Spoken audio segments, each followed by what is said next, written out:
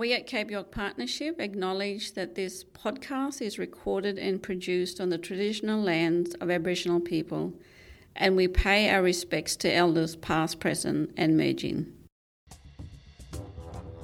We should keep our country, the Indigenous box has been ticked and we've solved the problem. That we cannot give Indigenous Australians up without giving up much of our identity.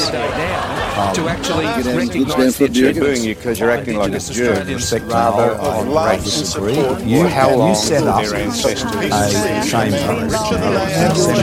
We need to, as a mature country, be able to... The future where this Parliament resolves that the injustices of the past.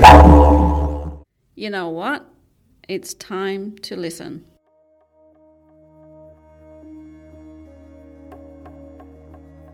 For over 233 years, Indigenous voices have been stifled and snuffed out. Their perspectives and points of view regarding Australian society and their place within it have found themselves a far distant second to the opinions, judgments and commentary of non-Indigenous Australians. Politicians have certainly had no shortage of things to say, from the supportive, that we cannot give Indigenous Australians up without giving up many of our own deeply held values, much of our identity, and indeed our own humanity. A future where this Parliament resolves that the injustices of the past must never, never happen again. to the oppositional, Fine, by all means live in a remote location, but there's a limit to what you can expect the state to do for you if you want to live there. What we can't do is endlessly subsidise lifestyle choices. to the downright ignorant and misleading. Mabo to me is ultimately as bad as I see it to be because of its potential to destroy our society. It's not only every lease, it's every property in Australia that could be at risk.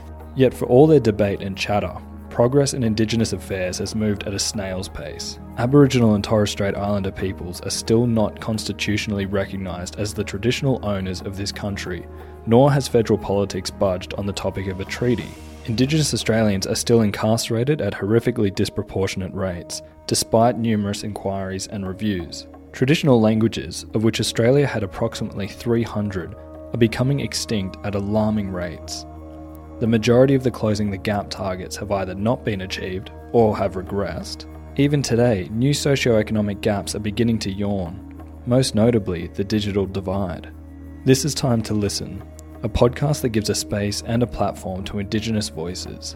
You will hear from prominent leaders, such as Noel Pearson. I was very concerned that we needed to put new policies out there and we needed to get Indigenous leadership from Cape York developed, particularly amongst younger generations. And that's where we came up with the idea of the Cape York Institute for Policy and Leadership. And Richie Armat. Because communities in Cape York and all around Australia, we're out of sight, out of mind. They throw a couple of peanuts here, they throw a couple of carrots here, but it's really not enough for us to fix the problems. The homelessness, education, economic development, the words go on and on. The projects go on and on. Traditional owners and custodians of culture. Well, the school is built upon our traditional lands and we're the Mullumbara clan of the Yidinji tribe. The school is of quite significance to my people because it's at this school where we received our consent determination, where the High Courts of Australia actually gave back our land. We are, as human beings, 2 ears, so therefore we are to listen more and speak less. Indigenous Australians, we did not speak. We only spoke to what needed to be said, otherwise it would be wasted. So we spoke a tremendous amount through body language, and we're very good at body language. The experienced.